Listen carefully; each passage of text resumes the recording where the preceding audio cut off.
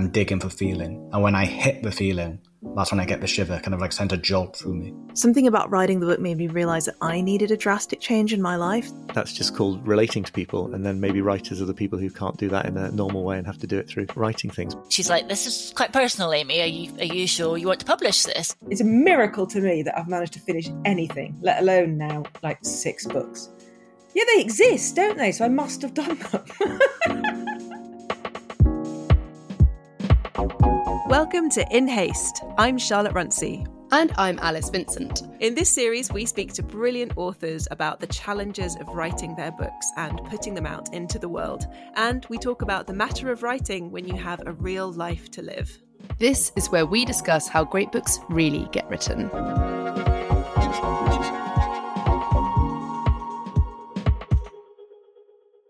Alice, how's your writing? You know what, Charlotte? It's actually going well. Ah, I've just had one of those happy collusions of things where, like, your interview sources align and you have a few bits of inspiration and you manage to get some words down on a page. And crucially, you don't just hate what you're doing, which sounds terribly dramatic, but I do spend a lot of the process of writing a manuscript constantly doubting it. And self-doubt is something that is quite well known, not just in writing, but in creative work generally, right? It's like I kind of live in this swampy state of self-doubt because I think that's kind of where the interesting stuff happens when you push through it. But it's quite tedious, and it's nice to get some rays of sunshine, especially when the days are so short. So yeah, it's going well, actually. those are the moments you really have to hang on to, aren't they? I feel like in any manuscript there's much despair to be got through before you get to the end. And so those moments, those golden moments of actually it's going quite well and I don't hate this and actually it could be good, you have to cling on to those with all your might because they'll fade before you know it. And if I could, I would bottle them, but I can't. So I'm just going to tell you about them. And maybe when I'm next in the pits of despair, I'll listen back to this and be like, it is possible. Or I'll think, God, she was so naive. We'll see. We'll see. How about you? How's your writing going? I mean, I feel like I should give some light and shade in opposition to your positivity, but actually I've had quite a good week as well. So I'm in the fortunate position of having a 2-book deal, and I'm now at the point in that contract where I need to supply some ideas for the second book to my editors. And for the last few weeks that's really been worrying me because I don't know about you, but whenever I sit down at a desk with the idea that I'm going to just have an idea, I need to have ideas today, nothing happens. It's just absolute crickets. And so it's a kind of ever mounting panic feeling. I need to have ideas and I don't really have any. But then last night at about 11 p.m, just as I was getting ready to go to bed, I suddenly thought, I don't know, like a character really kind of popped into my head as someone it would be interesting to write about. And I kind of thought, oh, what if there was this person who had these thoughts and these desires, and how would that work? And who would they be like? And then I wrote 800 words just when I should really have been going to bed because my children get up very early in the morning. But it was great. And I felt really, maybe in 3 days I'll completely abandon this idea. But I'm in that moment of, oh, this could be something, which is a really nice place to be. I love that. And as a non-fiction writer, I'm always amazed when novelists are like, someone just walked into my head. I'm like, oh, that must be fun. It's so interesting you mentioned that kind of liminal, wakeful, sleepy stage as well, because I remember interviewing Tessa Hadley and she was working on a novel and she's brilliant. Obviously, Tessa, if you're listening, come on in haste. Oh yeah, please do. It would be amazing. But she was saying that she had been in a period of dreamy wakefulness and that for her is a very fruitful time. And the next morning she can never quite work out where it came from. Whether it was, something that she'd thought of, something that she dreamed, but it's there. And I suppose that goes to the cliche that you should always keep a notebook next to the bed. Yeah, I mean, and I suppose if you're Tessa Hadley, then it's always going to be pure gold when it comes into your head at that moment. Whereas like for the rest of us mere mortals, it's mostly 90% utter dross. You're just going to throw it away. Just like, my idea for a sci-fi novel that's absolutely never going to get written because it's just too mad and weird. The grim contents of my notes app that no one could ever see. Yeah. I think it's best that we move on from this. I agree. Although I do want to hear about your sci-fi novel one day. But our guest today, I'm delighted to say, is Sophie Mackintosh, who has written 3 novels, including The Water Cure, for which she was longlisted for the Booker Prize, as well as Blue Ticket and Cursed Bread. Last year, she was named one of Granta's best young British novelists. She's been nominated for the Women's Prize. And perhaps coolest of all, Vogue magazine has called her a face set to define the decade. I mean, that's just incredible, isn't it? How many novelists has Vogue said that about? Most novelists maybe are kind of sort of trolls that wouldn't ever grace the pages of Vogue magazine because they're too surrounded by coffee and cigarettes. Bad habits. Paper. Very bad habits. But Miasma of sadness. Exactly. Sophie is not like that at all. She's extremely cool. But she's also someone, I mean, for me personally, she reminds me of my secret past as a poet, because Sophie is someone I knew when we were sort of vagabond teenage young poets entering poetry competitions for young people a long time ago, very long time ago. So it's been very cool to watch her career as a novelist go stratospheric since then. Which of her books do you first remember reading, Alice? It was The Water Cure, and I had it in hardback. I really remember reading it, and it was one of those really hot, dry summers. You know how, London just shrivels into a kind of Labrador-coloured crisp in that weather. And I sat in Green Parks. I must have had some time between work and going out. And I remember sitting on the grass and reading it, and it just felt like the perfect moment for it, because The Water Cure is set on this very almost apocalyptically hot island. We think it's an island, but this a strange place where it's baking. And I just remember being plunged into this world. And Sophie's one of those authors for whom I always end up buying multiple copies of her books, because I buy them and lend them to people. And lending people books is like lending someone a £5. You're never going to get it back again. I have two books that you've lent me that I've yeah, there we go. Case in point. So I lend them because I pass them on, and then I'm like, actually, no, I want to read that again. She's an author I really reread, actually, and there's not many of those. I love how her novels all have this kind of destabilizing intensity to them in the prose. Like, she does this wooziness of time and place that's combined with really sharp, vivid, clinical observation that I just really admire. But I also think of Sophie as a kind of literary head girl, because she's extremely cool and extremely accomplished, but she's also just a really wonderful, warm and inspiring person to be around as well. And she also has a very elegant and stylish social media presence, which I'm not ashamed to admit that I'm aware of. She's aspirational in all ways. As always in this episode, there is some swearing and some discussion of adult themes. So if that's not for you, we just wanted to let you know. But yes, enough of us. Let's get listening. Here's Sophie.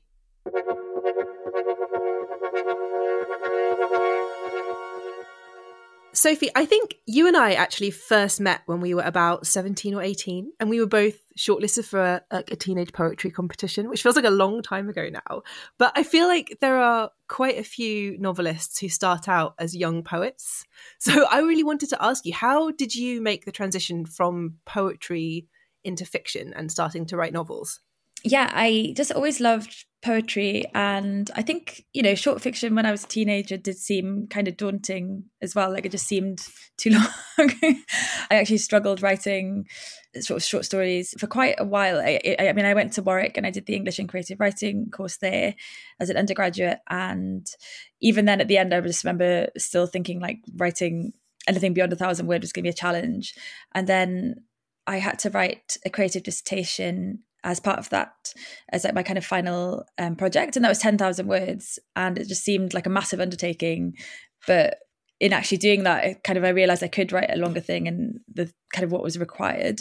So it was fairly gradual, I guess, going from kind of poems to like 1,000-word stories, and then to a novella, and then being like, if I could write a novella, if I just write like 6 novellas, that's a book. Do you think writing poetry makes you a better novelist? Yeah, I think so. I think that kind of that attention to image, and for me, like a focus on language is really important in my novels, no matter what the length of them. I think I'm always really drawn to sentences that really shine and paring things down so that they are concise, but also like very vivid. And I think, poetry is kind of the best training for that, for sure. For someone who was daunted by the notion of novels, you've published 3 of them in quite rapid succession. What was that journey to publication of your first one, The Water Cure, like? It felt like it happened quite quickly, but also like took a really long time because I had written a book before The Water Cure, and I probably spent like most of my early 20s working on it. It was another novel that didn't get published. That did go on submission but didn't get picked up. And it was after that I told my agent about the idea for The Water Cure, and she was like, well, sounds great, go for it. And I was like, I can't believe I have to write another book. But I'd kind of recently won a short story prize. And because of this, I think I had a bit of a confidence boost. Like I had editors kind of asking my agent if I had a book, which motivated me. I think I wrote Blue Ticket quite fast as well, because I think I just felt really excited to do another book, and I kind of went freelance, so I had a bit more time for writing. And then Curse Bread I wrote in lockdown, which was a really quick experience because I didn't have anything else to do. So it was kind of a really intense year of just writing a novel. You were the person who actually did write a novel in lockdown. Yeah. I think it doesn't get talked about enough when authors write a novel that goes out on submission to editors and then doesn't sell. No publisher wants it. And that happened to me as well. So I wrote a novel that no one wanted to publish. And it is this very strange experience, isn't it? How did it feel for you, Sophie? I mean, it felt really heartbreaking. I think I've forgotten a little bit about how heartbreaking it felt because it was quite a long time ago now. But, you know, I'd given 5 years to this book. I'd spent like all my spare time writing it. I really believed in it, and I got pretty close. There was a couple of editors who I had meetings with. I think it's just the problem in publishing. People have to love your book. They have to really love it. And now I know more about the publishing industry. I totally get it. And just no one really liked it enough. Everyone was a bit like, oh, it's good. It's competent. I like it. But it's just like, it doesn't have that special something. And it definitely made the process of going out on submission with The Water Cure a bit scarier because I kind of knew that it wasn't like a guaranteed thing. But I think it did sort of help make me a bit more resilient. And I guess it showed for me as well that I really, really love writing. I want to write, because to sort of start again was quite daunting. But I didn't think about not writing another book, if that makes sense. I was a bit like, okay, so that one didn't work, but I guess I'll just write another novel. Lol. You've mentioned there, you know, in all of your spare time, because you did have a job at this time, right? You were writing all of these novels while you had a job. Like, tell us how that worked. The Water Cure I wrote when I was working full time. I wrote in the mornings and I wrote in the evenings and I wrote on weekends. And looking back at it now, I'm not really sure how I did it. I remember being a bit exhausted sometimes, but then I'm like, I'm 35 now and I was like 26, 27 writing it. So it's like I probably had youthful energy on my side. But yeah, it was kind of that excitement of getting home on a Friday and being like, oh yes, tomorrow I'm going to go to a coffee shop and like write for 3 hours. And that's like my special time. The Water Cure, despite the struggles of getting it out into the world, was then longlisted for the Booker Prize. What was that like? What happened when you got the call? Yeah, it remains one of the most surreal experiences I think I'll ever have. I was like, I think I actually was hungover. I think I was watching, I seem to remember like watching Project Runway and getting a call from my agent, not my agent, my editor. Then she said that I had been longlisted for the Booker Prize, and I was like, what? And then I just screamed, just actually like screamed, and then started crying. Did you manage to like hang up before you started screaming, or were you just on the phone to your editor when this happened? I think a bit of both probably. And you're not supposed to tell anyone, like you have to, like, it's like a really heavy NDA, but I just immediately sort of like screamed, and then my boyfriend was like, are you okay? What's happened? And I was like, I can't tell you. And then I was like, oh, okay, maybe I'll tell you, but like don't tell anyone. That's so exciting. Like, did you then immediately go out for like, if you're hungover, were you able to have a celebratory hair of the dog or anything? I think it just totally cured me of my hangover. Yeah, the rest of the day I was kind of in disbelief. I love that. That's the world's best hangover cure, getting longlisted for the Booker. Yes, I'm going to highly recommend. All your novels feel very pared back and distilled, and they have this extraordinarily sharp, almost jewel-like quality to the prose, where it feels as though like really every word has had to earn its place. In your writing process, is there a lot that gets left on the cutting room floor? Yeah, I'm thinking about it specifically today because I'm working on a novel at the moment, and I've literally got like 10 tabs open, and they're things like version 2 to like version 8, and I'm like moving between like about 4 different versions and sort of mixing things around. And as I'm going between the versions, I'm looking at how much they've changed, and I'm just like, I've got to find a more efficient system. And with Cursed Bread, I think I read in your excellent newsletter that you'd written it from an entirely different point of view. At what point did you sort of realise, hang on, no, I've got to kill this particular darling and start completely again? Yeah, I got like halfway through and I just wasn't finding myself excited to go to it. And like when I was reading through it, I was sort of skimming. It felt like if you're dating someone and you're just not really engaged or something, and it's like, this should be the honeymoon phase of my novel. I should be like really feeling it right now. And instead I was just like, ugh, it's like dragging myself through it. I was like, I can't drag myself another 25,000 words, because if I'm like dragging myself, the reader must be so bored in the end. All I could think to do, or all the signs pointed at changing the voice itself. So I did rewrite it from a different character's perspective. It was even kind of useful. It was really useful because the character I was writing that draft through I was writing it through the voice of Violet, and who's like a secondary character in the book, but well, not secondary character, but she is one of the main characters, but we don't really get her perspective. But I felt I had a bigger understanding of her, and it's just like she was just a kind of, her motivations and her dynamics were just a bit less interesting than Elodie, the character I ended up writing the novel through in her voice.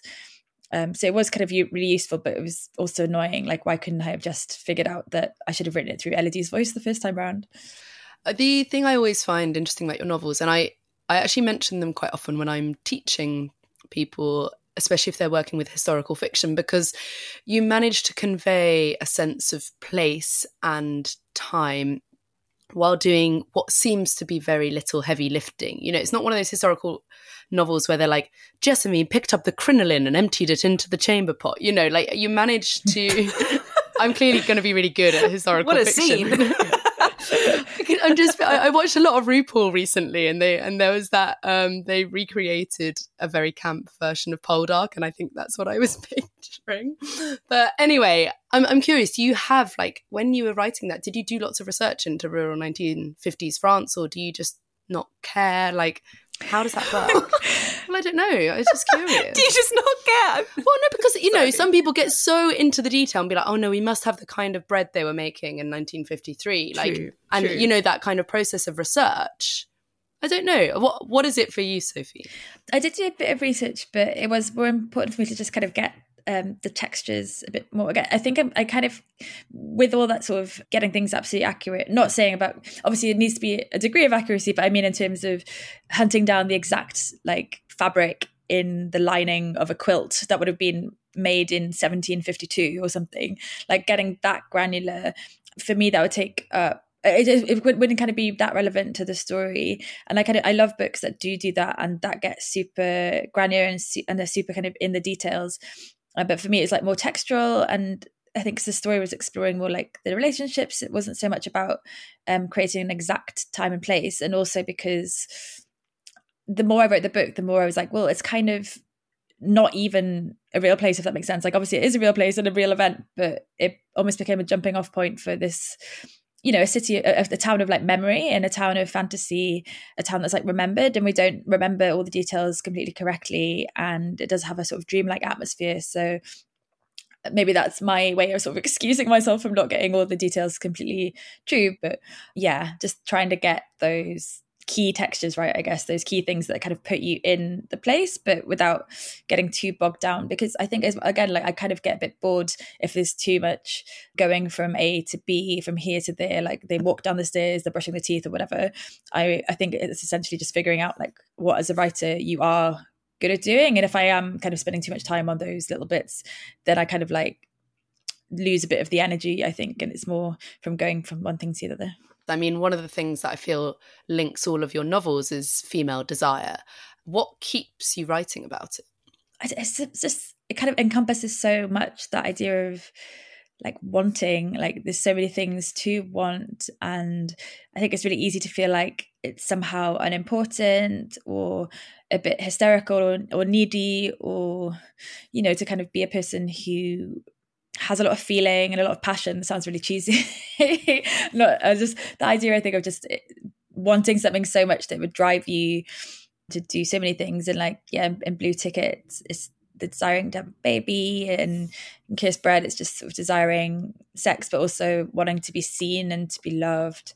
I just think it's such a kind of powerful impulse and a powerful driver. So I just keep going back to it again and again. As well as desire, though, there's also a really vivid thread of sexual violence that runs through the novels, often when in connection with a version of desire that's kind of consciously disturbing, and sometimes it starts off alluring and then it becomes unsettling. Is that something that's hard to write about? Yeah, I think at times, for sure, in The Water Cure, it's really important for me that I didn't kind of tip over into gratuitousness, and I sort of want to approach these things from a place of sensitivity as well, and to like not kind of, I don't know, not get too, I guess, like not try and make things too glamorous and stuff. Like in Coast Bread, there's a lot of kind of fairly violent sex, but it is all consensual between everyone. I think what we kind of desire can be also a thing like used against us, or a thing used to hurt us, and to kind of explore that interplay has always been interesting for me. I think you've mentioned before as well that you take inspiration from Welsh folk tales, especially the Mabinogion, and you're originally from Wales. Could you tell us a bit about your relationship with Welsh literature and folklore in your writing? Yeah, so when I was growing up, I went to Welsh language school until I was 18. Mythology and folklore, was always something I learned about at school. My parents had a big book of Welsh fairy stories that I was obsessed with when I was a kid. We had a copy of the Mabinogion always knocking around. And these fairy stories in particular, the ones that I was kind of obsessed with, there was so much in there. Even when I was really little, I remember kind of rewriting them or retelling them, the kind of stories of cities that have been drowned and changelings and people going to like a party in a rabbit hole, and they come out and like 50 years have passed, and they were just so interesting to me.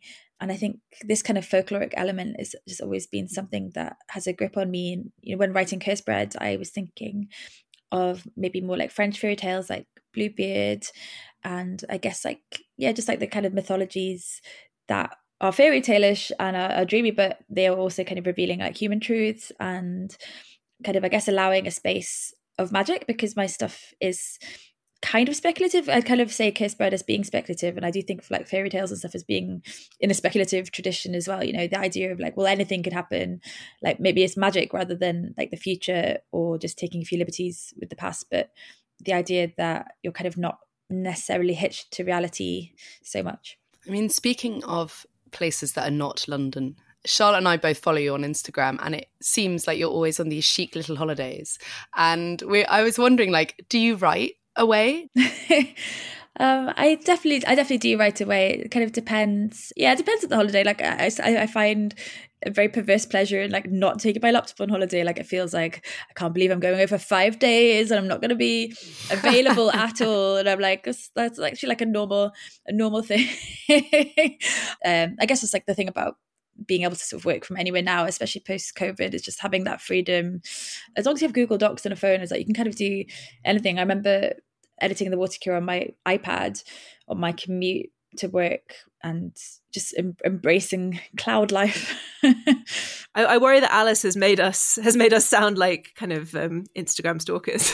Just be like, oh, where's Sophie gone next? She's gone some new exciting place. I just always think it's like there's a Campari there, there's a nice lake. I'm like, Sophie's on another chic little holiday. Like it just always looks so nice. Oh, I think Instagram does a lot of legwork in making life look more glamorous than it is. As how being a novelist should look, I think it's the very much the archetype of cool novelist. I think it's very good to be traveling around, working wherever, whenever, but not working, but having ideas. Speaking of having ideas and working, what have you been writing this week? Have there been any specific moments where you've been writing and something has interrupted you, got in the way, ruined your flow, anything like that? My birthday. My birthday has ruined it. No, I'm trying to finish a draft of my novel this week, and I feel like I'm kind of in the phase of like waking up at like 5 and just wanting to like get to it and stuff. But yeah, the only things that has interrupted my flow are like nice things really, like, you know, like my partner coming over and having a birthday, and I've been trying to like get my house ready for my parents to come and stay this weekend and stuff, and like stuff like that, which is like, you know, it's life, and it's lovely. Has there been anything this week that has inspired your writing in spite of the celebrations? I think birthdays are always quite a reflective time, aren't they? Like having a little bit of a think about, I don't know, my life, and because I think this week's been particularly chaotic, kind of like the house has been full and busy, and it's kind of been one of those things where I'm like, oh, I still feel a bit like, in some ways, like I don't feel like a 35-year-old. You know, it's like I'm sort of knocking around in this house with my friends and loved ones, having like a nice time. Like we all sat on the sofa, like watching Kath and Kim and eating Toblerone, and I found that weirdly inspiring. So I was like, oh, actually, like, you know, my life hasn't really turned out how I thought it would. Like I was, when I was 30, I was engaged, and I was just like buying a house with my former fiance and stuff, and now it's like, oh, I'm 35 and I'm like not married, and I'm watching Kath and Kim on the sofa eating Toblerone. But I also have like my books, and I've got my lovely friends and stuff, and a lot of love in my life. But it was just like, I found that sort of, I ended up sort of writing about it tangentially, but just I don't know, letting go of what your life should be like. That sounds like quite a significant turning point in your life, though. How did that affect your writing? Because that's a really huge set of things to happen. I mean, my life has like totally changed in the last 5 years. I mean, starting with the Water Cure publishing as well, because that did really change my life with the Booker stuff. And then my former fiance also, he was really ill, he had cancer, and it just feels like I was kind of like did a little list of like all the things that could have happened in the last 5 years, and I was like, oh, that's a lot. So I think it's like that sense of when so many massive things happen in your life, maybe that's kind of why in the end I've been fairly prolific with books, because I think writing's always just been like, okay, I could like process this, or it's something to like really focus on, and writing just makes me really happy. Like my boyfriend today was like, you've been in a really good mood this week, and I think it's because you have been working on your book loads, and you can kind of see in some ways like the finish line of this draft. And he was like, you're a delight to be around, even though like you're kind of stressed. And I was like, yeah, maybe. Well, I'm just really glad that it's helped you in what sounds like quite a roller coaster of a time, really. Yeah, I'm hoping like 35 to 40 is a bit more boring. Or another 3 novels could be just on their way. Is that what keeps you going with writing then, Sophie? Is it how it makes you feel? Yeah, I think I'm not really a person who finishes things like historically. Like I was always that child who would kind of try things, or like go to karate once or something and then not want to do it again. I was kind of a procrastinator, so the fact that I have written several books is kind of amazing to me, and I think it's just my favorite thing. And that sounds really earnest and really like silly maybe, but it's just like I do like love it. I just get such a lot of joy out of it, to have that thing that really feels at the center of your life. I think Sheila Hetty said something along those lines, where she was talking about like feeling really lucky to have found writing and to have it like in her life, and that really resonated with me a lot.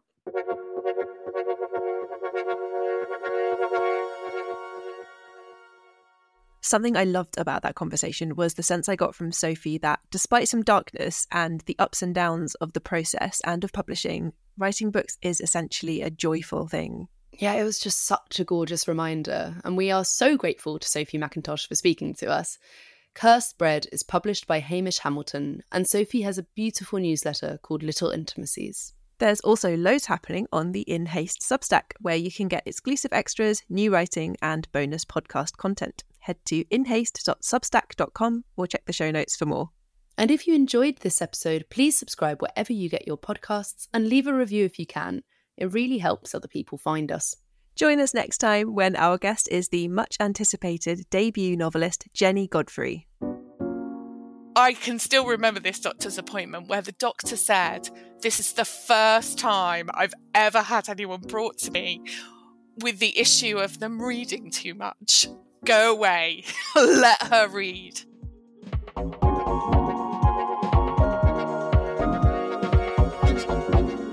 In Haste is produced by Holly Fisher for Hasty Productions. Our music is by Maria Chiara Ochiro, with graphic design by Alicia Fernandez.